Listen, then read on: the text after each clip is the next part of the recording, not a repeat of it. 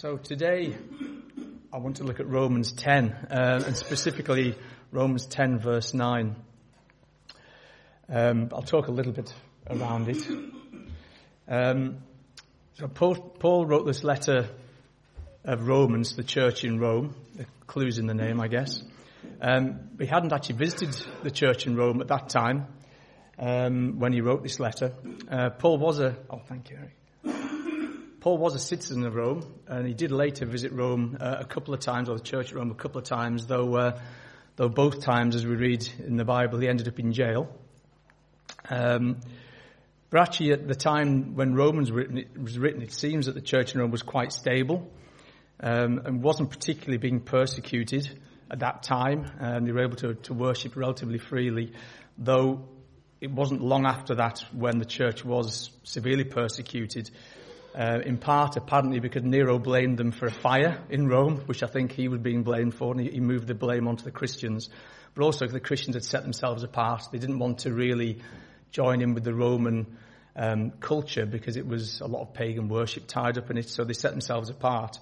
And they actually got accused, historically, of being against humanity, which is slightly strange for Christians who worshipped somebody who very much, humanity was at the center of Jesus' teachings. But anyway, the book of Romans is a succinct and straightforward explanation of the Christian faith, and it was intended for a new church in Rome to provide direction, encouragement, and guidance to the community of believers. Like I said, that it was now in Rome. And is one of the most read books of the Bible, and a starting place for many new Christians. It continues to provide that guidance nearly 2,000 years later. You said slide 2 then, Eric. I've got the thing, haven't I? There we go. So across 3 chapters of Romans, 9, 10 and 11, Paul explains about the gospel and its relationship with Israel. So in the past, present and future. So in 9, 10, 11, he does the past and present and future of that relationship with Israel and the Gospels, or the new Gospels, let's say. So in chapter 9, he covers the history of Israel and how God's promise to Israel is sovereign. He also displays anguish at the fact that the people of Israel, that the Jews, have not achieved righteousness because they pursued it not by faith, but as if it were by works. So Paul mirrors here, as Jesus did so many times in his teaching, that the teachers of the day had got themselves too absorbed in the details of the law and lost sight of the real truth. And they didn't really then grasp the truth of the Trinity of God, Jesus and the Holy Spirit. So they shut themselves off. There was a theme that Jesus repeatedly challenged. We hear in Matthew, Mark and Luke actually, about Jesus healing the man with a withered hand on the Sabbath. And he's challenged there, is it lawful to heal on the Sabbath? And Jesus replies, well, if you found one of your sheep in a ditch or needing rescued on the Sabbath, would you just leave it there? So he very much turns it around and says, so are you saying it's illegal to do good on the Sabbath? So a really challenging statement for the day. So in chapter 9, we look at sort of that, the history of Israel. Chapter 11, I'll miss out chapter 10, because that's where I'm coming back to. So in chapter 11, however, Paul focuses on the future hope for Israel. And he asks, did God reject his people? And he answers himself that no, God doesn't abandon the people of Israel, but he does use the growing faith of the Gentiles to make them envious. And this in part, in the hope really that this in part would bring them back to him. So in verse 1 there we see, I ask then, did God reject his people? By no means. Then in verse 11 onwards he writes, did they stumble so as to fall beyond recovery? Not at all. Rather, because of their transgression, salvation has come to the Gentiles to make Israel envious. A slightly strange thing to write, you might say. That's very much the way he saw it. And Paul saw that the new church had got the right idea. They didn't have any of the, you could argue, didn't have any of the baggage. And Paul wanted people to see the salvation of the Gentiles and see the joy that brought them, and want that for themselves, as we should today when we speak to non-Christians. So this then brings us back to chapter 10, finally. A little detour. In this chapter, Paul has his sights set firmly on Israel's place in the present. He prays fervently that they'll be saved by God and they'll come to embrace the Saviour that is Jesus. Jesus, unfortunately, became a stumbling block for the Jews at the time. He didn't meet their expectations for the Messiah. They really struggled to get past that.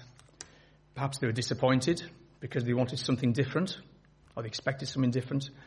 They definitely didn't like him mixing with undesirables, tax collectors. I guess we would be undesirables if we went back in time now as Gentiles. I don't know whether are we any undesirables in the congregation. No, let's not go there. Maybe not. They certainly didn't like that. They saw that as polluting, as being wrong, that the Messiah was to come for them. And he certainly challenged the comfortable status quo that some of the people in authority were living in. And I think there was a hefty dose of jealousy in there as well, that somehow this was being shared with people it shouldn't be shared with, and the salvation was coming certainly to Gentiles and as undesirables. So they focused so closely on the law without realizing and also acknowledging that Jesus was actually the culmination of the law and that he was sent there as an answer to the law. Despite the evidence, they couldn't accept him as the Christ, which Paul saw as tragic because that's where he'd come from. So we now make our way back around to chapter 10, verse 9. If you declare with your mouth Jesus is Lord and believe in your heart that God raised him from the dead, you will be saved. And then it goes on to say, for it is with your heart that you believe and are justified, and it is with your mouth that you profess your faith and are saved. So in contrast to the previously complex law, but not doing away with that, but in contrast, this really captured very succinctly. We've got here a very simple self-help plan, I guess, giving us 2 steps to salvation, because we have to do something in this. We have to help ourselves. We have to believe in our heart that God raised Jesus from the dead, and then we have to profess with our mouth that Jesus is Lord. I get adverts all the time on social media, generally offering quick fixes to problems or a general lack of skill and ability, if I'm honest. So, for example, I might guess if you follow this plan, within 3 months you'll be built like Arnold Schwarzenegger. Now, clearly I don't need that, being totally beyond hope in that regard now, I think. Or maybe I'll be able to fluently play the piano within 8 weeks. And as humans, we're very tempted, aren't we, by shortcuts.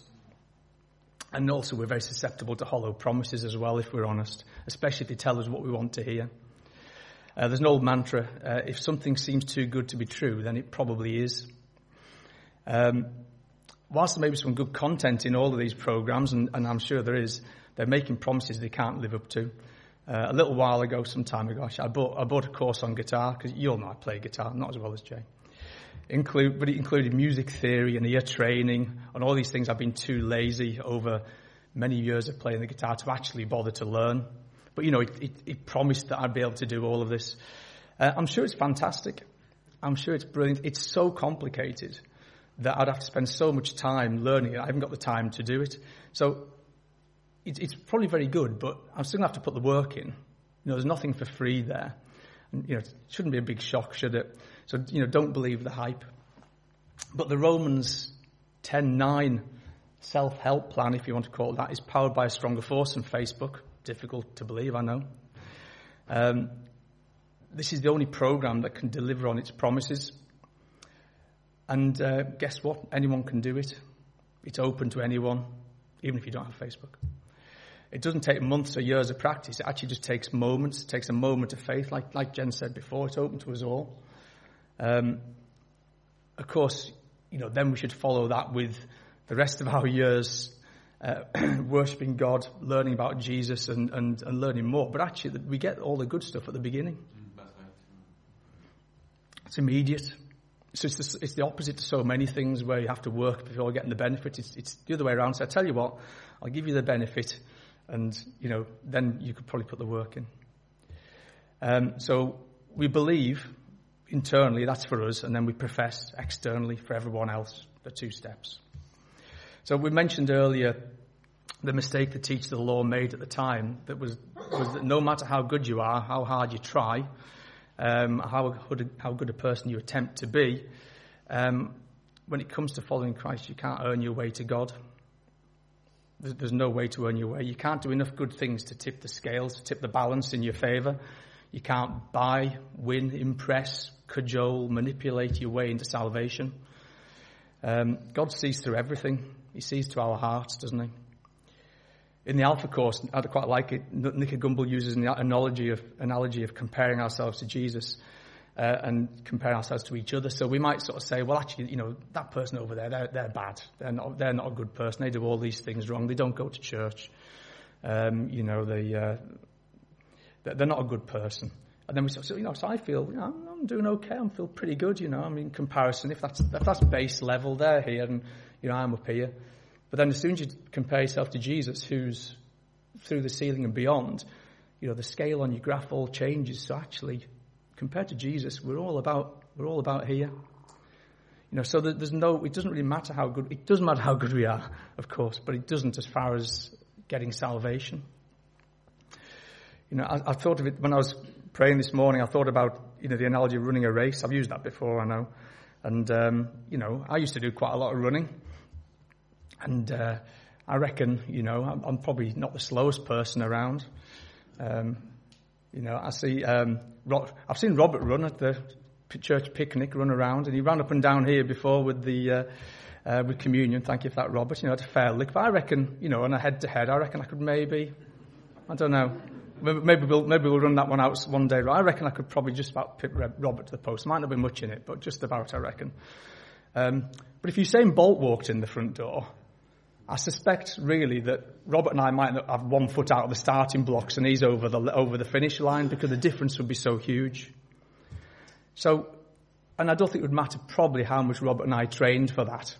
Even if Usain gave us 3 months training, we wouldn't get a lot closer. He would have to stop at the start line and walk along with us, wouldn't he, for us to cross the finish line at the same time. And that's an analogy I quite like, that Jesus, he kind of brought himself down to our level to cross the line with us. But so rather than be depressing, because we are facing an insurmountable gap from that analogy, the good news is that Jesus has already purchased our freedom on the cross and offered to us as a gift. He's offered this gift at a huge personal cost to himself by dying on the cross and taking our sins on his sinless shoulders. But that means we can accept this gift of salvation by believing in our hearts that God raised him from the dead. We do, however, have one job, and that's to tell others, to declare with our mouth. So, another analogy. Sorry, I'm on them this morning, aren't I? I used to work with a guy, and we used to call him a leaky bucket. Has anybody heard that before? If you told him something, everybody else would know about it. And the more you said that you shouldn't tell anybody, the more you knew everybody would get. It was a great way of getting things around the business, to be honest with you. But he was a leaky bucket, especially when it came to gossip. But wouldn't it be great if we were leaky buckets for Jesus? We were just dripping bits of the Holy Spirit behind us as we went. That we were spreading the good news. Generally being a gossipy, leaky bucket isn't a good thing, but I think when it comes to the words of Jesus, that would be a pretty good habit to pick up. Not an easy one, I think, for many of us, myself included, but it would be a good habit to pick up. Many people believe that Jesus was a real historical person, even non-Christians. In fact, the evidence of the existence of a man called Jesus, who was a popular religious figure and a teacher at the time, is overwhelmingly strong. Not wishing to go too much on the Alpha course, but I think in that they point out that there's more evidence for the existence of Jesus than there is of Julius Caesar. Well, so Even people who aren't Christians, there was a person who did good things. Many people believe Jesus was a genuinely good man. There's a famous line in The Hitchhiker's Guide to the Galaxy by Douglas Adams, if you ever read it, and I think it might be the start of one of the books actually, which mentions how Jesus was crucified. And the quote the book says, "For saying how great it would be to be nice to people for a change." And actually, if people just listen to that simple message of be nice to each other and treat each other as you would want to be treated, the world, without a doubt, would be a much, much better place. It does rather miss the central point of Jesus' divinity. So few people would argue that Jesus had good intentions. And the Bible says that even the demons believe there's only one God in James. However, they didn't give their lives and ask for his forgiveness. So we've all sinned and fallen short of God's standard, God's holy standard. It is unachievable for us mere humans. We all need his grace, but we haven't all received his grace. So are you trying to be good enough for God? The bad news is you can't. You can't ever be good enough on your own. But the great news is Jesus has already made a way. You can't simply know that he was a real person or think that some of his teachings were nice. We sang earlier, "My chains are gone, I've been set free. My God, my Saviour has ransomed me." So the most important question for us all today is, will you make him the Lord of your life? Will you believe in your heart and declare with your mouth that Jesus is Lord? And I'd like to challenge us all in that today, to take that away with us into our normal work weeks and working weeks. So we'll close in prayer. So if anybody would like to, we'll just have a couple of minutes. If anybody wants to pray out loud, please do. Otherwise, just pray in silence. If you put your hands together, please, let's pray.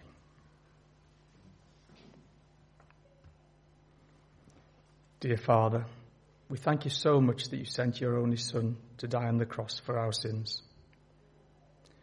Thank you that this selfless act allows everyone, both Jew and Gentile, to look forward to the promise of eternal life. Lord, we cannot earn this honour by our own works, but we can worship you through your Son, Jesus Christ. Amen.